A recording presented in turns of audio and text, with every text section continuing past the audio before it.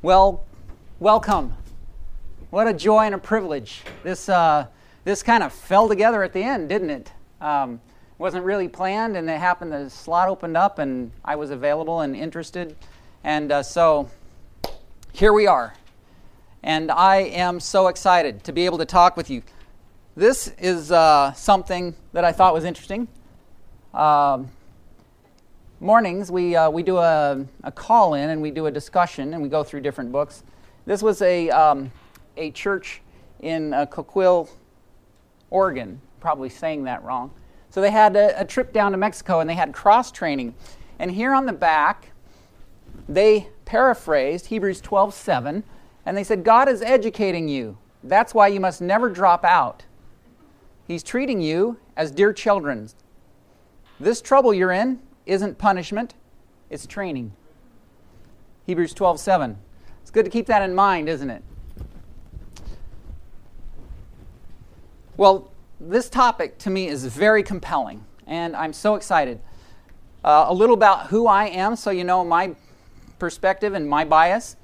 I finished at med school in 1993 at Loma Linda, and orthopedic surgery in 1998. I now practice orthopedic surgery in Red Bluff, which is in Northern California, not too far from Redding. So that's who I am. And now I'm interested to know about you. And have any of you participated in the Bridges or the Pathways activities? Okay, here we have somebody here. Anybody else? I mean, this really is something that is starting to foster a lot of these little types of grassroots activities, and I have to tell you that we didn't come up with this idea on our own. It was by participation with that. But if it's grassroots, then it's powerful. And I think that the Holy Spirit is pouring out this effort in many communities. There's been tremendous interest in it, and I see some that are well established, some that are well on their way, and it's just there's lights turning on all over. And in the late 1800s, there was the temperance movement. Do you remember? I mean, it was coming on strong. And so the Holy Spirit, when time is starting to get into a transition period, then you see movements come along. And I think that we're seeing the beginning of the momentum that will build into a full medical ministry work, and I'm really excited about that. I'm really excited to be a part of it because I see my job as going away at some point. I don't know about you guys, but medicine is getting more and more difficult, and I feel like an Israelite that's stuck in Egypt. And then Moses comes along, and Pharaoh says, well, fine, you guys have a lot of energy. Why don't you get your own straw? And so here they come with a new thing, ICD-10. They come and put a computer on my desk. And they say, you have to use this computer. And now the computer is the priority, not the patient. And so I see these things as an indication that time is short. I also feel, when I deal with my computer, that just like those Jews in Jerusalem, hated the Romans, and they blamed all the problems on the Romans. But the Romans were there because God wanted to teach them something, and He wanted to manage them so that they wouldn't self-destruct. And so God has given me a computer so that I will learn patience, and that I will be kind, and that I will work with my colleagues. So, well, I have a lot to learn. Well, I'm not an expert, okay? For sure, I'm not an expert. And I'm not even a teacher. But I am a seeker and a learner. And I need to hear the things I say as much as I need to say them. If I am not giving you relevant information, please stop me from squandering your time and direct me to something that would be more helpful to you. Now, these are not my ideas. They're not my photos. And they're not my words. In fact, even the limited experience that I have is only the result of God's mercy in gathering the insight and motivation of others to make me a participant in this. If you hear something that challenges you or you feel like you need a reference, please stop me. And or you can stop me afterwards, and I can do my best to identify where I've come up with this particular idea, quote, or thought. Why have I been given the opportunity to take up this valuable time and this space? I want to relate to you a small grassroots medical ministry effort by a group of dentists and doctors called Adventist Compassion Care. This little effort has had a significant impact on the community of Red Bluff, and we want to encourage you and others to hear the call to start, or if you have already started, enthusiastically encourage you to begin moving forward with a medical missionary effort, because this will be your stream that will then coalesce with other streams, that will become a river that becomes a mighty cataract, and this world that is waxing old like a garment is desperately thirsty. And you can meet that thirst with what you know and with what you've experienced. So this is pivotally important. And as a result of this discussion, I hope that you will dig deep into the Word, that you will wrestle prayerfully with these thoughts, and then begin to plan and to execute a medical ministry in your neighborhood, no matter how big it is or how small. If you already have a medical ministry in your backyard, network with us so that others can see the momentum and link arms with us and move forward. I would like to pray, if you don't mind. I just feel like this is really important. Lord God, we can do nothing of ourselves, and the words that we speak are not our own, but they are those of yours who sends us. And we seek to do your will and your will alone. And we know that we can draw no man, but that you, Father, can draw all men. We seek your glory. We seek that your glory, reflecting and shining on us, would send us. Father, glorify thy name. In Jesus' name, amen.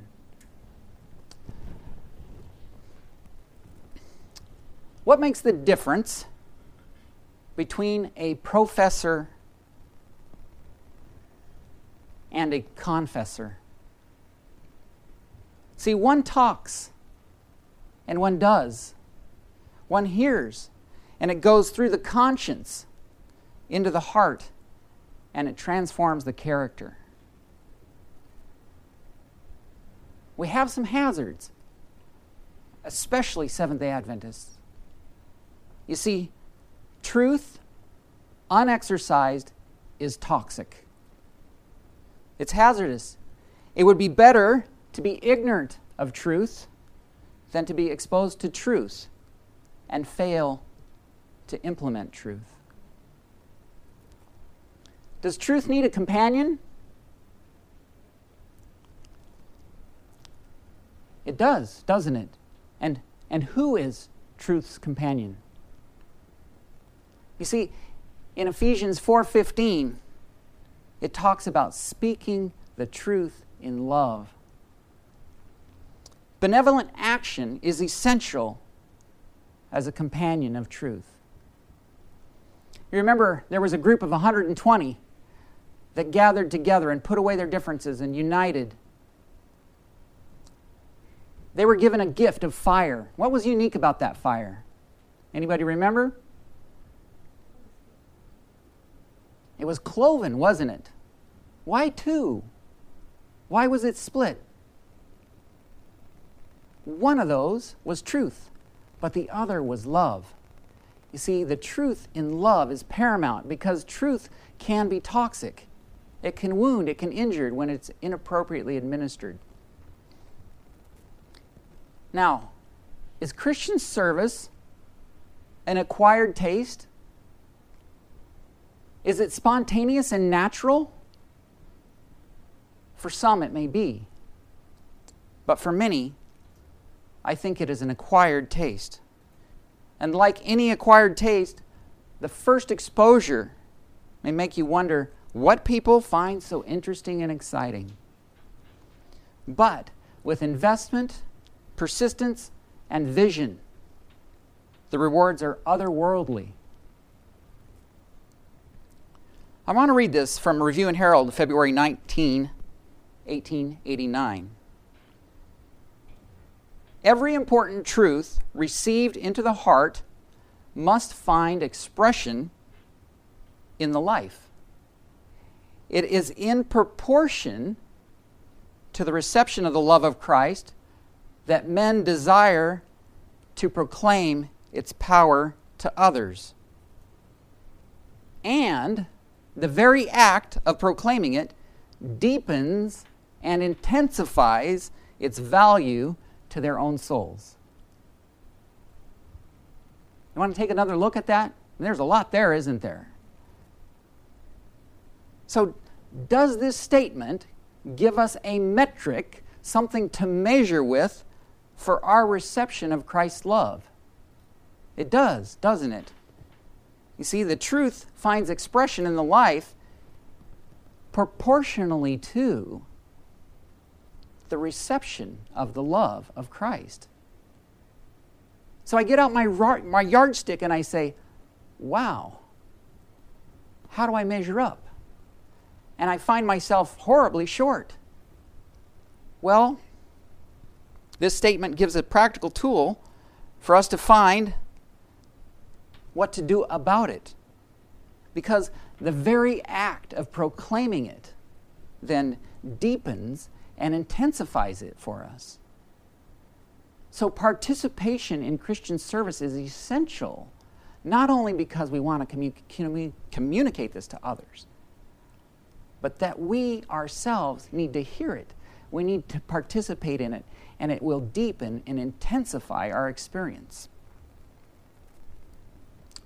So what about Christian service? Well, if there's no service, then there's no Christian. And there can be no vision of who Christ is. Now, the corollary of that is also true. If there is no Christ, there is no Christian. And there certainly won't be Christian service. This is a thought that is from a sermon called The Rediscovery of Jesus Christ, from a fellow named Major Ian Thomas. And this is what he says. It has been said of these early disciples that they were incorrigibly happy, utterly unafraid, and nearly always in trouble. They had a good reason to be happy, and they had a good reason to be unafraid. They knew what they believed, and they believed what they knew. The problem, by and large, for the church today is that the church doesn't know enough of what it believes to make it happy, and it doesn't believe enough of what it knows to make it unafraid, and it neither believes or knows enough to get itself into trouble. And this sounds like a Laodicean condition, doesn't it? So we have an opportunity, or we have a dilemma, and we can trust His omnipotence, or we can languish in impotence. Anybody familiar with this quote? This is from Review and Herald, March 13, 1888. The cause of our great deficiency in the Christian life, anybody know the answer to this? What is it?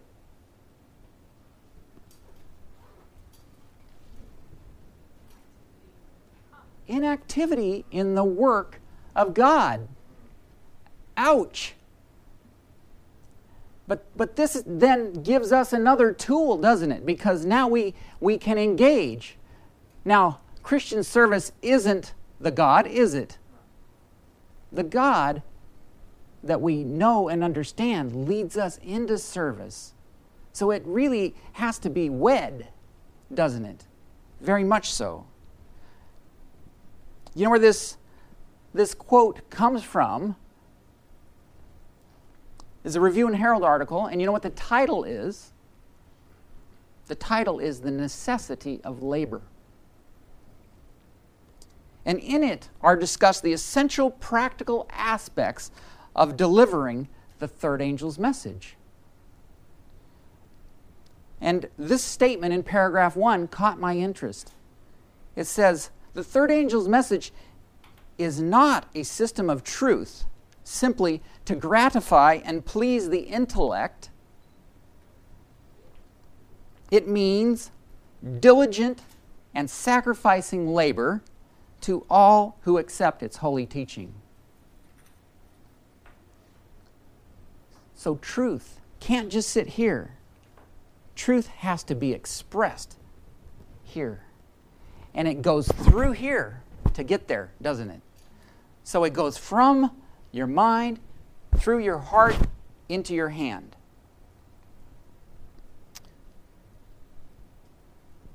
We must arise and shine.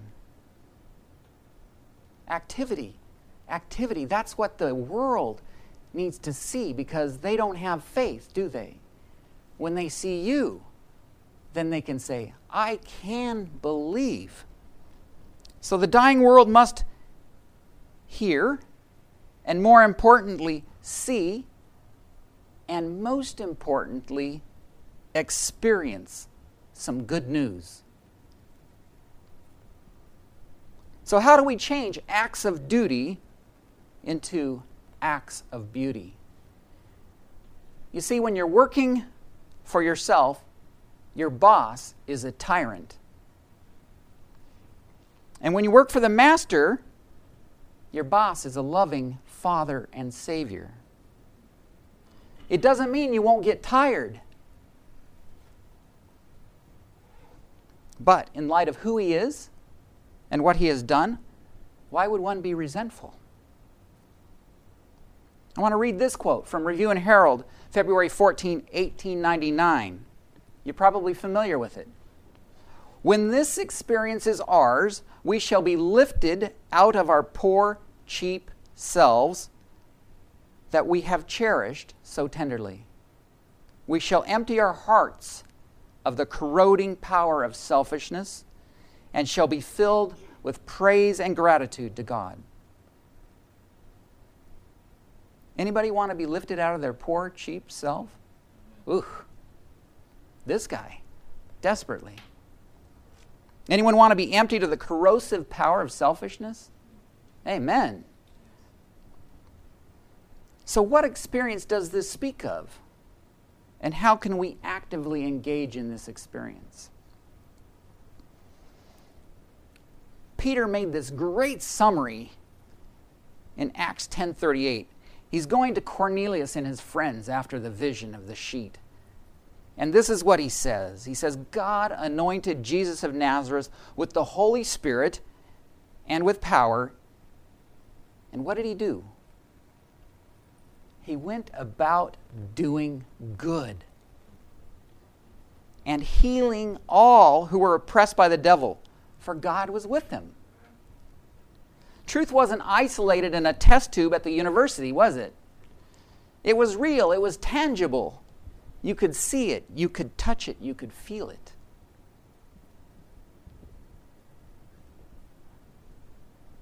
There's this powerful quote from Acts of the Apostles, 105, paragraph 2. And it says this: strength to resist evil is best gained by aggressive service. Aggressive service. Hallelujah. This is another tool that we have. So we can be protected from the enemy by being engaged in it. Now, not like an Ephesian. You remember the Ephesians? They were a busy church doing lots of very good things. You'd be envious of having to be a membership or being involved with a pastoral community at that church. But they had lost their first love, hadn't they? So we mustn't lose our love, but we must engage in service. In May of 2014, Adventist Compassion Care began as a grassroots effort to minister to the community in a practical way, to go about doing good as Christ did. Now, there were some barriers. And what do you think the biggest barrier was? It wasn't the pastor. It wasn't the volunteers. And it wasn't the money. Well, maybe it was the money. The money in a way that you might not think of. It was fear about shouldering the liability. You see, the conference is very, very anxious to not shoulder the liability. And if you're running a program like this, you're going to have some liability, aren't you? Whether it's related to your medical acts or whether it's related to the volunteers or, slip and fall, all of these things. And so they were really, we reached out to them and we said, help us. And they said, no. So that put our little group back into desperately seeking this practical expression. And so we engaged in prayer. And Nora, right here, was not one to accept no, and so she set about a chain of events that ultimately formed a board, filed a fictitious business name, and established 501c3 status. And also, more importantly, located a liability broker.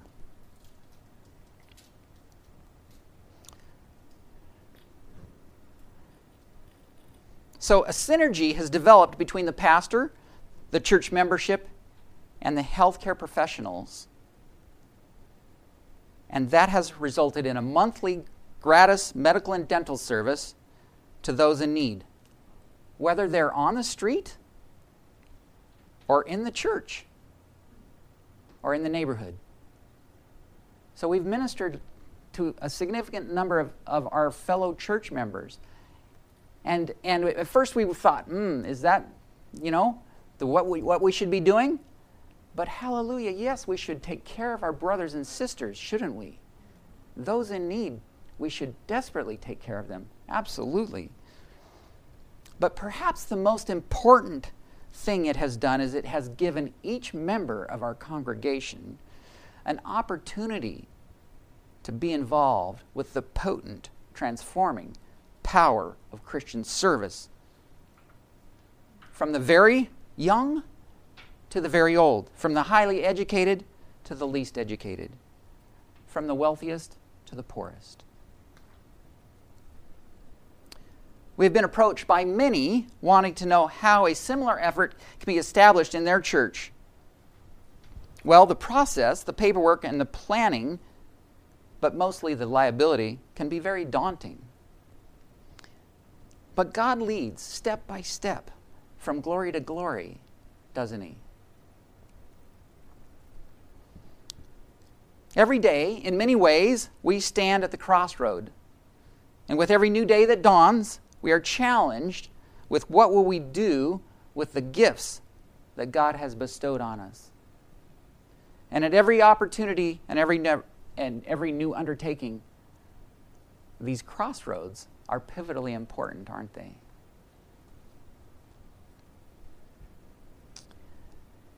Did you know that being rich makes you a debtor?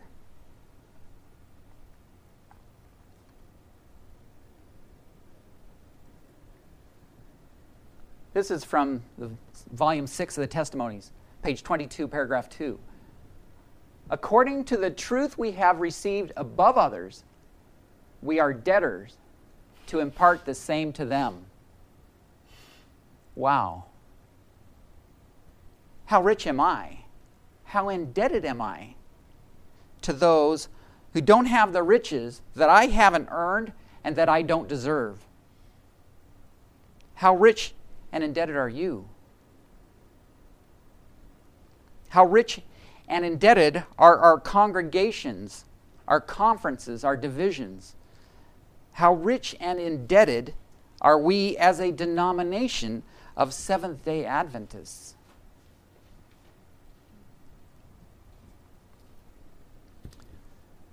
In planning anything, deliberations start at the foot of the cross, don't they? Beholding Him face to face. Because revelations of love and truth require drawing near to the one who is love and truth. And in beholding the cross, a focus on self-sacrificing love begins, and it starts to ignite a long, dormant tinder. If not hindered or extinguished, it will continue into a full crossfire. And it only takes one fire to start another fire. Conventional wisdom says fires ultimately will burn out. But there was once a guy who wondered, why does this bush burn and burn and burn? I want to read this from Review and Herald, February 14, 1899, paragraph 10. When the truth is received as truth by the heart, it has passed through the conscience and has captivated the soul with its pure principles. It is placed in the heart by the Holy Spirit, who reveals its beauty to the mind, that its transforming power may be seen in the character. So again, this is a lot, right? This is a lot of stuff going on right here. So here's the quote. And I want you to notice that you see here heart, soul, and mind. God is engaging the whole mechanism, isn't He? There's a trilogy here. He's engaging the whole thing, and the whole thing then is resulting in a transformation of character. And so we find truth that then goes through the conscience, right into the heart, by the Holy Spirit. And then the soul is captivated. And then that reveals it back to the mind. So there's a reinforcement going on here. And then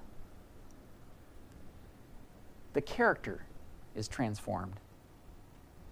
Did Elijah teach us that even wet wood would burn?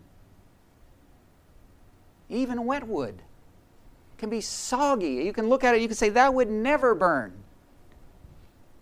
God can make it burn. Remember the guy we just talked about that was walking and stopped to watch a bush burn and burn? Well, he started to have heartburn, didn't he? And he began to know a guy named I Am That I Am. And step by step, under that leadership, millions of stiff-necked, rebellious slaves were emancipated from the then world power. Does the fire burn out? True enthusiasm is infectious, but it isn't a passing fancy. It's not for just now. It persists and presses on even when the impossible presents its profile. In Edward Butler here, this quote, "One man has enthusiasm for 30 minutes, another for 30 days, but it is the man who has it for 30 years that makes a success of his life."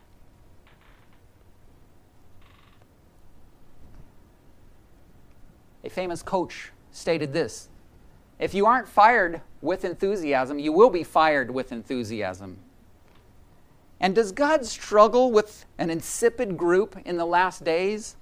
Does He find Himself needing an anti-emetic, a medication to make him not nauseated? He does, doesn't he? He so much wants to have his people fired with enthusiasm. So what's the cost of doing nothing? Or what's the cost of not getting it right, but starting?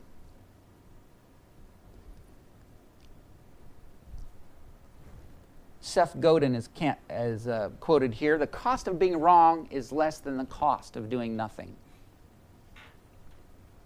You see, our friend Brother Abram packs and leaves Ur. Does he make mistakes? Yes he does. But he begins, he walks, he progresses. What's the cost of being a minimalist? See, Brother Lot left with his brother Abram, didn't he? But he didn't have the same enthusiasm, did he? He didn't have the fire. What does James say about wood and stubble and being a minimalist and then having your building construction subjected to fire? How many of Lot's family were saved? We must get on fire. Let's look down the road. How does Earth's future look? How does the trajectory of your profession look? At the beginning of this, we talked a little about medicine and where it's headed. And this system will fracture and will implode. It's unsustainable from any aspect you want to look at it. Does that cause me anxiety? Yes, it does.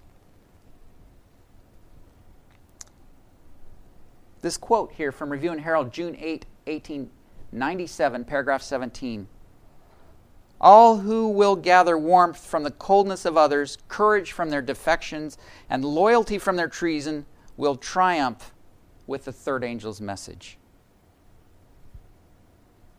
Do you find this perplexing? Do you find it promising? It's a promise, isn't it?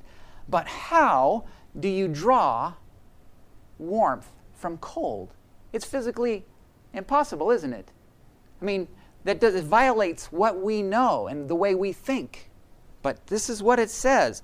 We get warmer by being near the coldness. And we get courage from cowardice. And we get loyalty from the unloyal. And all this propels one into triumph. Wow. The slide says, as an architect, you design for the present with an awareness of the past for a future which is essentially unknown. Well, do we know our past? Do we know our future? We do, don't we? We've been given a special gift, a whole bunch of truth about what's coming. How will we leverage the present? How will we leverage the past for the future?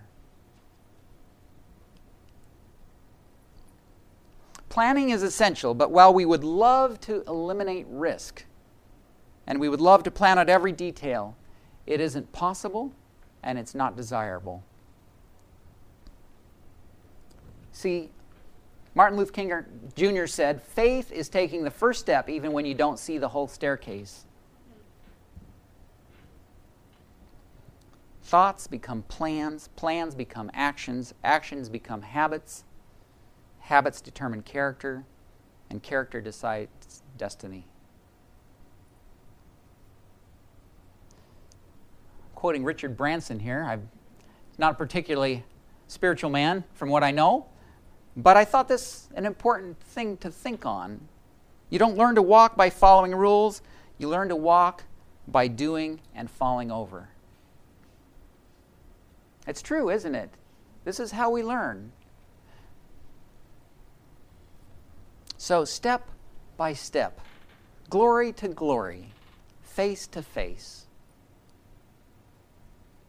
Has anybody here listened to Dave Asherick's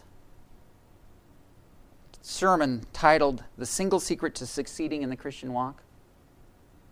I would highly recommend that. Go to YouTube and search that and watch it. I mean, is that a little bit of a challenging title? It is. It is. But I would encourage you, go and watch that. Go and watch it. Now, as we start to plan and start to move into execution of this plan, we really have to include our community, don't we? And we need to know what our community needs. And so having some understanding of that becomes very important, because you can build a beautiful system to deliver something, and if nobody wants it, then your system is not very valuable, is it? So foundational elements become very, very important, and many feel that this is dreadfully boring stuff, but it is necessary. Now, I've just said that you learn to walk by just walking, right, and falling down. But here I'm telling you to plan. So I'm speaking out both sides of my mouth. But there is, when your plane lines up to take off, where does it line up? Right in the middle of the runway, doesn't it? That's so if a little gust of wind comes and you get off to this side, you have some room to correct. So you don't start on one side, do you? You start right in the middle. And there's tension, isn't there, between this and that, right and left. And so we need to build these tensions into our systems. Thinking through foundational elements makes for sound constructions when the storms hit. So, what do these include? Developing a mission statement, bylaws, filing the appropriate paperwork, and most importantly, establishing a board. Now, boards are a funny thing. They're the bane, but they're the necessity, aren't they? Seek for diversity. You don't want a puppet board, do you? You see, godly, praying, fervent, deliberate, committed folks will probably disagree on everything except Jesus Christ and Him crucified. But these tensions that we're talking about they'll mold and shape and journey this organization into being the success that it is. See, God is organized and God is systematic. So be deliberate and measured, but at the same time be spontaneous and extravagant in a godly way. Diversity will help to foster this apparent oxymoron. And God has a way of assembling special teams, the esprit de corps, that will bring the needed talent, the personality, and the dynamic necessary for the organization. Teams that will enthusiastically work together in the dirtiest and most challenging circumstances. How many here have read Dave Fiedler's book, De Sozo? Hallelujah. Powerful book. Powerful book. As you start to identify talent and assemble your special team, the clergy is essential. We have to reassemble what the devil has divided.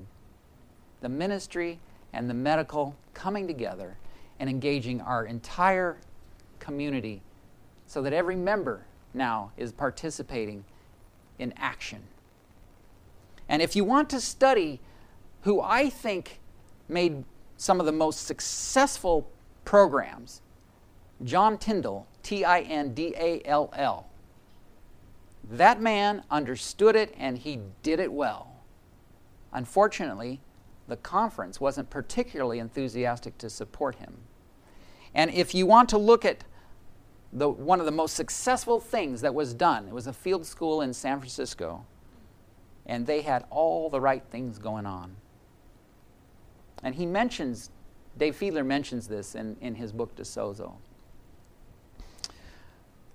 So the clergy is important to have on board and engaged. Accountants are necessary, aren't they? Because if you've established a nonprofit, then you have an accountability to the state and to the Fed. But more importantly, you have an accountability to your donors. And you want to avoid even the slightest hint of any improprieties with precious funds. You need lawyers, don't you? They help shepherd around the bureaucratic craze of paperwork. There is some good news. In January of this year, they simplified the 501c3 application, so it is not nearly as onerous now as it once was. You need volunteers. They're the backbone of the operation. They're the boots on the ground. They're at the front line. Notice this guy over here, sleeping in the pew. That guy, when he gets to engage in this kind of activity, he may become your best salesperson. There is something about activity. Now, it may not happen the first time, it may not happen the second time, but persist, persist, persist. And then there are donors, aren't there? Donors that will contribute their money, their time, and their expertise. And they also are the lifeblood of any organization. And you need a building, don't you? And if you can use a building that's already existing, we're using Dr. Ellaway's office, and it's been very successful. And you need tools, don't you? Again, if you can avoid duplication here, it really helps with the efficiency. And then mentors are an incredibly important asset. And of course, our best mentor is our elder brother who knows all of our afflictions.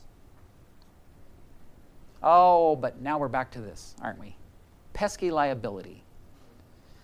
So this is probably the biggest impediment to starting organizations. And we could have spent the majority of our time talking about this.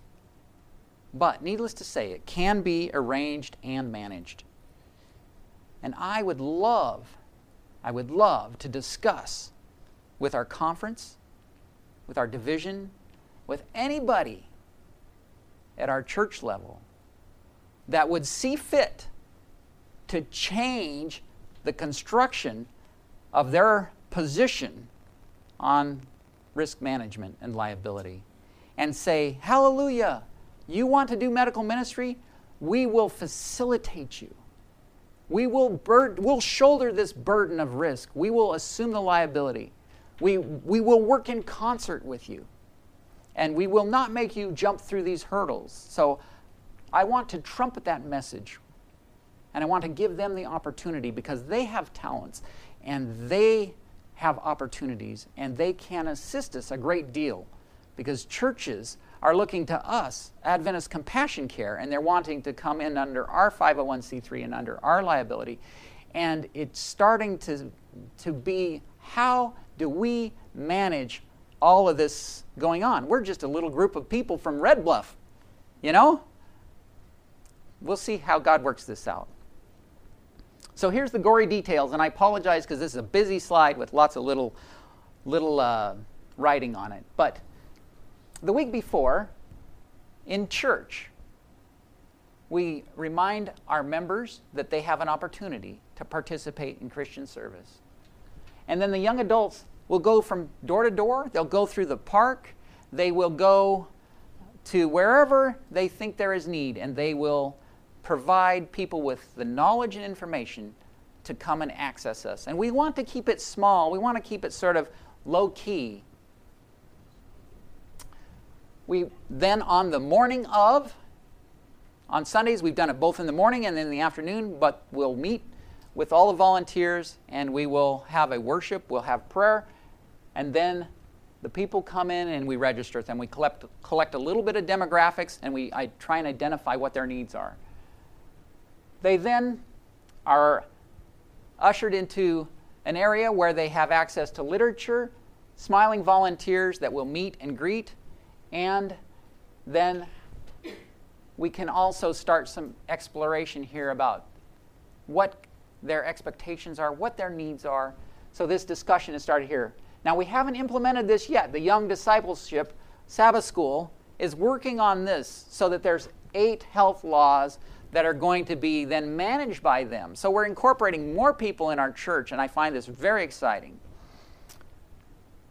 Once we've brought these people in, then we one by one bring them before a doctor and a nurse. We collect some vitals, and now we ask questions, provide resources, and we affirm and encourage change. Then they go through dental triage, where, again, their specific dental needs are identified, and we set expectations. We're not doing complex stuff. We're keeping it simple, things that can be done in one setting. Then we take them from our church to Dr. Ellaway's office. And then from there, we have our early teen register them. And then here we have concierge again, so that they have access to literature. We have smiling engagement, even massages if we have that available at that time. And then we have volunteers that have made food, a vegan meal for these people. And then they get the advantage of seeing that this food doesn't have to be just raw cabbage, which is what everyone thinks. Have a head of broccoli, there you go, right? I mean, you can make good food, right, that is vegan. So we're trying to break some myths here. Then dental treatment is carried out, and we make an emphasis, as you heard from the speaker before, on praying with these people. Prayer is so important. Then, if there are medical needs, we have them meet with a physician and a nurse again. Minimal pharmaceuticals here, maximal education. All right, medications ultimately are a band-aid to get us so that we can be free of those medications. Then they meet with chaplaincy, and we identify their spiritual needs, and we identify non-medical needs. And we do what we can to meet those needs in a very practical way.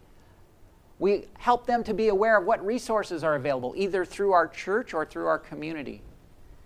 We provide them more literature, and we commit to continuity with them. We give them a gift bag, some of the things that you see there. And then some of the sweet elders in our church have hand-knit things for these people. And some of them don't have homes. And some of them have cold nights. So they're very appreciative of these things. We try to connect them with whatever support groups they need. And then they are bathed in prayer again. Then they're transported back. And they're debriefed and reinforced here. And then here's one of the most important things. Vehicles for continuity, these 4 things. So this is what we call the ACC Sabbath School, the Adventist Compassion Care Sabbath School. We invite every single person, and that's one of the folders that the flyer that you have there, to come to our church from 9:30 to 10:30 on Sabbath to meet in small groups with doctors and dentists who can then help shepherd them through change, be a resource for them, answer questions, provide some direction.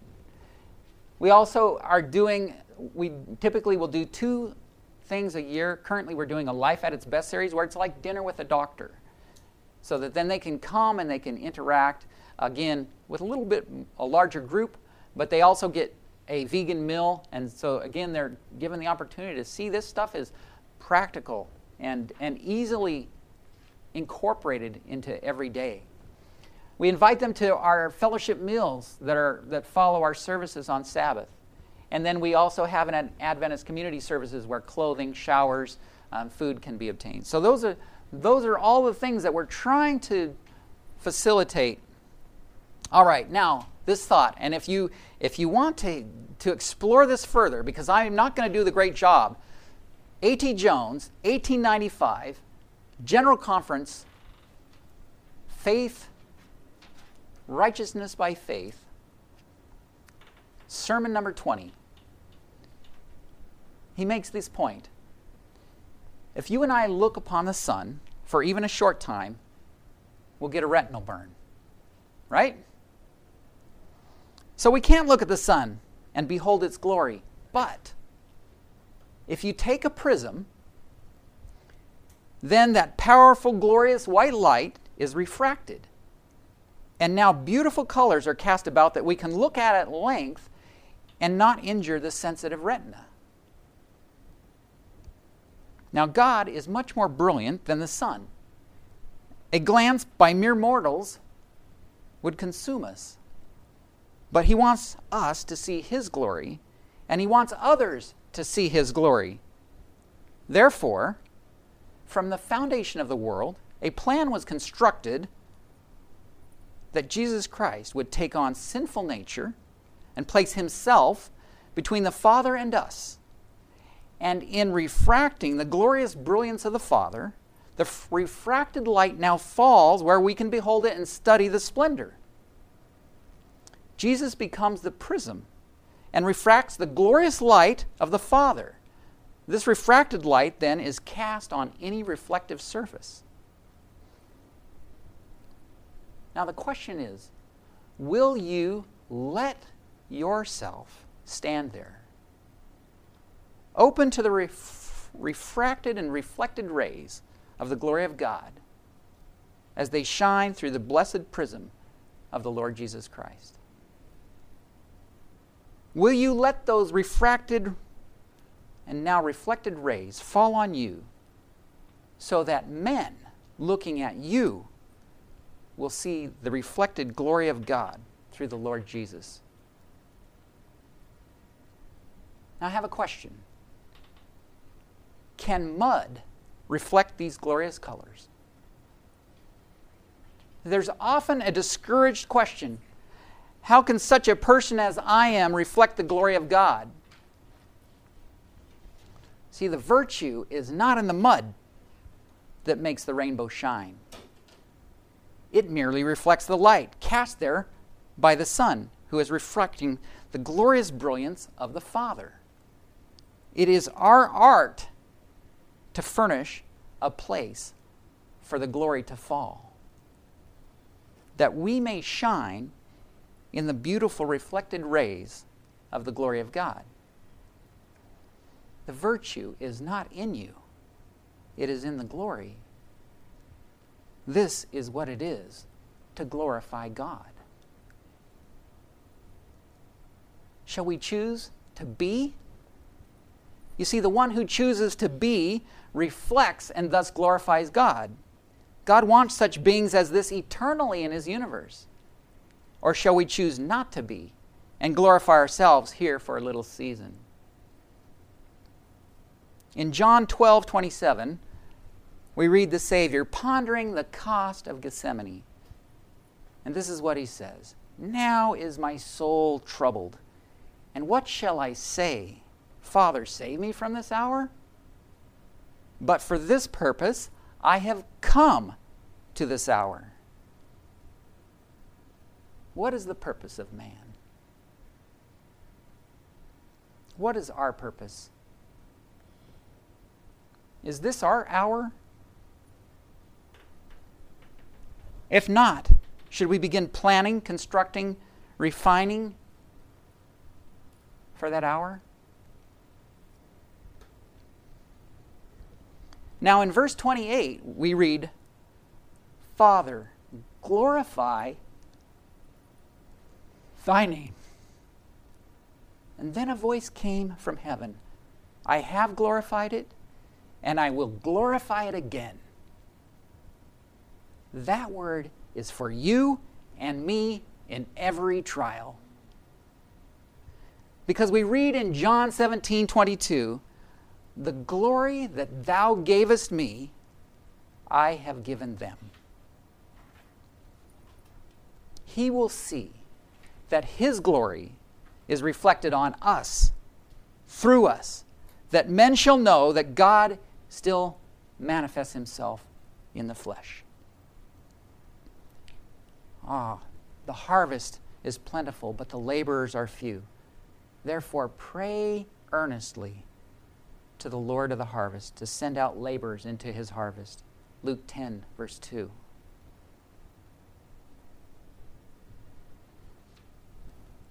Together, we can save a life. Ephesians 5:13 says this, "But when anything is exposed by the light, it becomes visible. For anything that becomes visible is light. Therefore it says, Awake, O sleeper, and arise from the dead, and Christ shall shine on you." And in Isaiah 60, it says, "Arise, shine, for your light has come, and the glory of the Lord has risen upon you. For behold, darkness shall cover the earth, and thick darkness the peoples. But the Lord will arise upon you, and his glory will be seen upon you. And nations shall come to your light, and kings to the brightness of your rising. Lift up your eyes all around and see. They all gather together. They come to you. Your sons shall come from afar, and your daughters shall be carried on the hip. Then you shall see and be radiant. Your heart shall thrill and exult, because the abundance of the sea shall be turned to you, and the wealth of the nations shall come to you." Hallelujah. The earth will be covered with darkness. You and you and you will be light. Light reflected by Jesus Christ, who is refracting the glorious brilliance of the Father.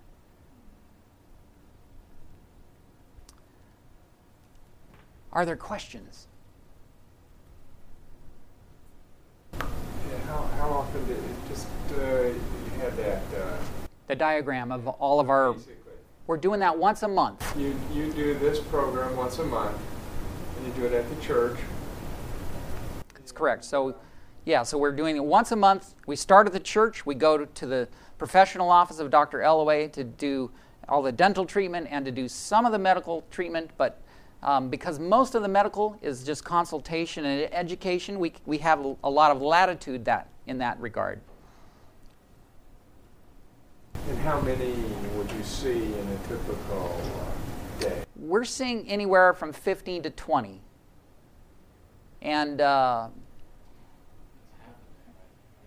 well, it ends up being a long day. By the time you get your worship in, your registration done, you get your people in, and so typically if we start at, we were starting at 9 initially with actually seeing patients, but starting at 8:30 for worship, then we would finish by 6.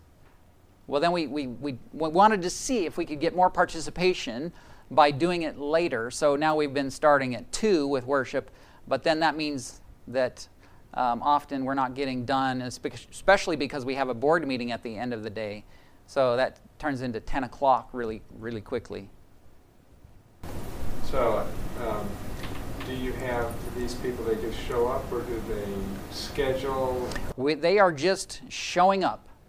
And we want to keep it informal enough that we don't have to make a bunch of phone calls. And so those that are there, we will do our best to treat them. There have been times where we've had more than we can treat, and sometimes we'll do a partial. We'll say we'll clean your teeth today, and then come back next month, and we will do more work. So that's another opportunity that we can have to establish continuity. Let me make sure I understood. You are a dentist. I thought you must be an orthodontist. No, I am an orthopedic surgeon. So I'm on the medical side of this, but I observe, and I certainly talk to my colleagues on the dental side as well. Yeah. What type of medical record do you keep? It's a very good question, because in the era of HIPAA and all of this, because we are primarily doing education on the medical side, we are not keeping much in the way of any real records. There's a whole lot of difficulties as soon as you start to keep much in the way of records. Like, how do you store them? How do you secure them? How do you now make them available to the primary care provider? And so, oh man, so by keeping it primarily to education, then we don't have to enter into so much of this documentation like you would normally be required. I appreciate that very much, but then I saw on one of the slides that you said minimal pharmaceutical or minimal medication. Correct. You would, if you change anything about medicines, do you not have a record? So we want to, the question is, if we change medications, how do we provide the appropriate documentation and how do we facilitate that? We want to work in concert with their primary care providers. We don't want to usurp any of that responsibility, and we don't want our colleagues to think that we're then, creating any kind of division or. So what we have done in those situations where there's changes that need to be made, then we have worked to coordinate that with their primary care provider. Now, we are very fortunate because we have a mid-level who is very involved with psychiatric care, and we have a psychiatrist, and they work together. And so then that means that then those that need psychiatric medications can be incorporated into an existing practice, that then all the record keeping and things can happen at that facility. So again, simple is better here, and so we're doing what we can to keep things very, very simple. And ultimately, when we get down to the nitty-gritty and when this world's covered in darkness, it's simple remedies, isn't it? Hallelujah. It's charcoal. It's hot packs, right? And it's prayer. So, and I can see how the devil has tried to construct things so that it would be so impossible to deliver medical care that then people will shy away from it. But as the systems precess into destruction, then we'll have an opportunity, but it will be by simple methods. How do you screen so that if they have insurance and finances, they don't treat them, or do you not? If they come, they come. God has been very good about bringing to us the question. I want to restate the question. How do we screen for people that have adequate resources that are then trying to catch a ride on a freebie? Well, God brings us the people that need us. It's amazing. And there's been a couple of patients who were more than able to economically cover their cost elsewhere. These people were so appreciative that one made a large donation and the other wanted some additional work done, and so he swapped putting a solar system in for the work that he got. So, I mean, God arranges this stuff. In other words, you don't worry about it. Yeah, we have not made it a priority. And because, again, we want to keep this sort of low key, and we don't want a whole lot of hype. We're not putting it in the newspaper. We're not.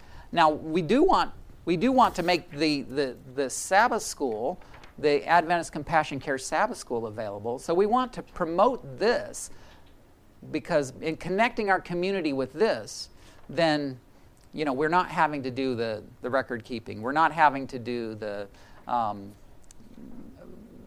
troubles of connecting with their primary care and things. So this gives us an opportunity, an informal setting where we can do a lot of discussion, and it's a growing thing. It's very blessed. See, for me, I was just trying to think. I need documentation. I won't remember if I prayed with the patient.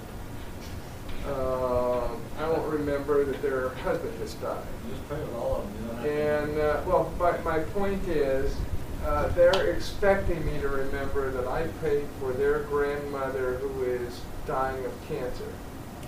And if I don't have that documented, I'm going, now my system of documentation, I can put it where it doesn't go into the record, but it's there right staring me in the face so that I know, and they think I remember. Yeah. If I meet them on the street, I'm in trouble. Which means that if this was a monthly thing and they come 6 months later, I'd never remember. So Yeah. I wouldn't remember the next month or the next day. So that would be a problem. Yeah. So the comment is that if there's inadequate record keeping, there's trouble with keeping the continuity. And I guess what I would say is we haven't had the continuity that you would have in a patient-physician relationship. It has been more episodic.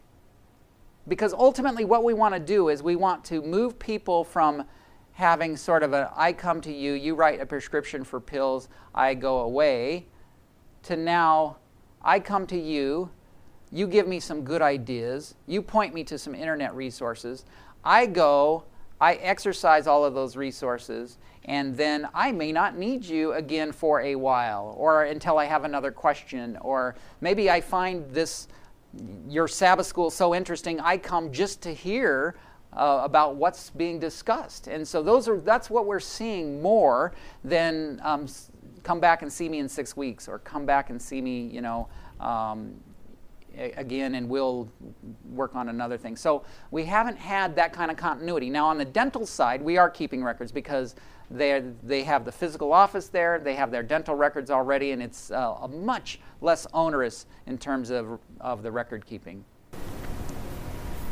You involve non-church members, especially as dental providers or accountants, attorneys, are they involved in the program? So the question is have we evolved non-Seventh-day Adventists in our activities? And we have, and it hasn't been a prominent thing, but as a group, we feel that we would welcome anybody who has the spirit of Christian service, and that perhaps by working with us, they will be interested enough to see what is it that those crazy Adventists are up to.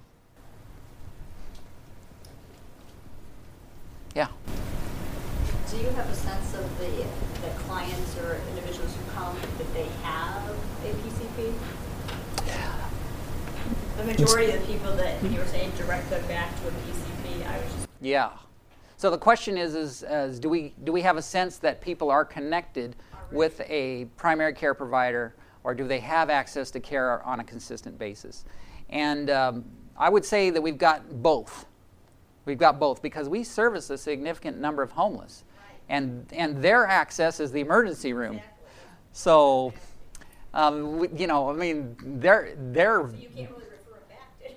Yeah, and we're in those situations. We're certainly not going to provide a prescription.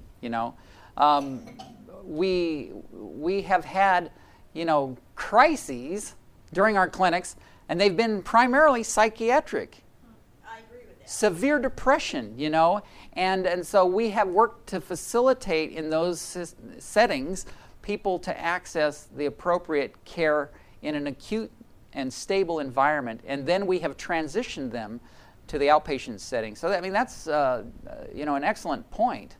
It's chaos. It really is chaos. The medical system is turning into chaos, and this Obamacare did not help. You're in a sort of delicate situation because the local physicians on 30 days out of the 31 days refer to you. So if they in any way, if you tell some of these patients things that their local physician would disagree with, they might be unhappy with you because you're out. After all, you're an orthopedist. What do you know about nutrition and hypertension and those sorts of things? Mm-hmm. Has that happened at all, or do they see you just trying to help some poor people? So the question is has there been any resentment by our colleagues who are practicing in the community? And the good news is no, there hasn't been.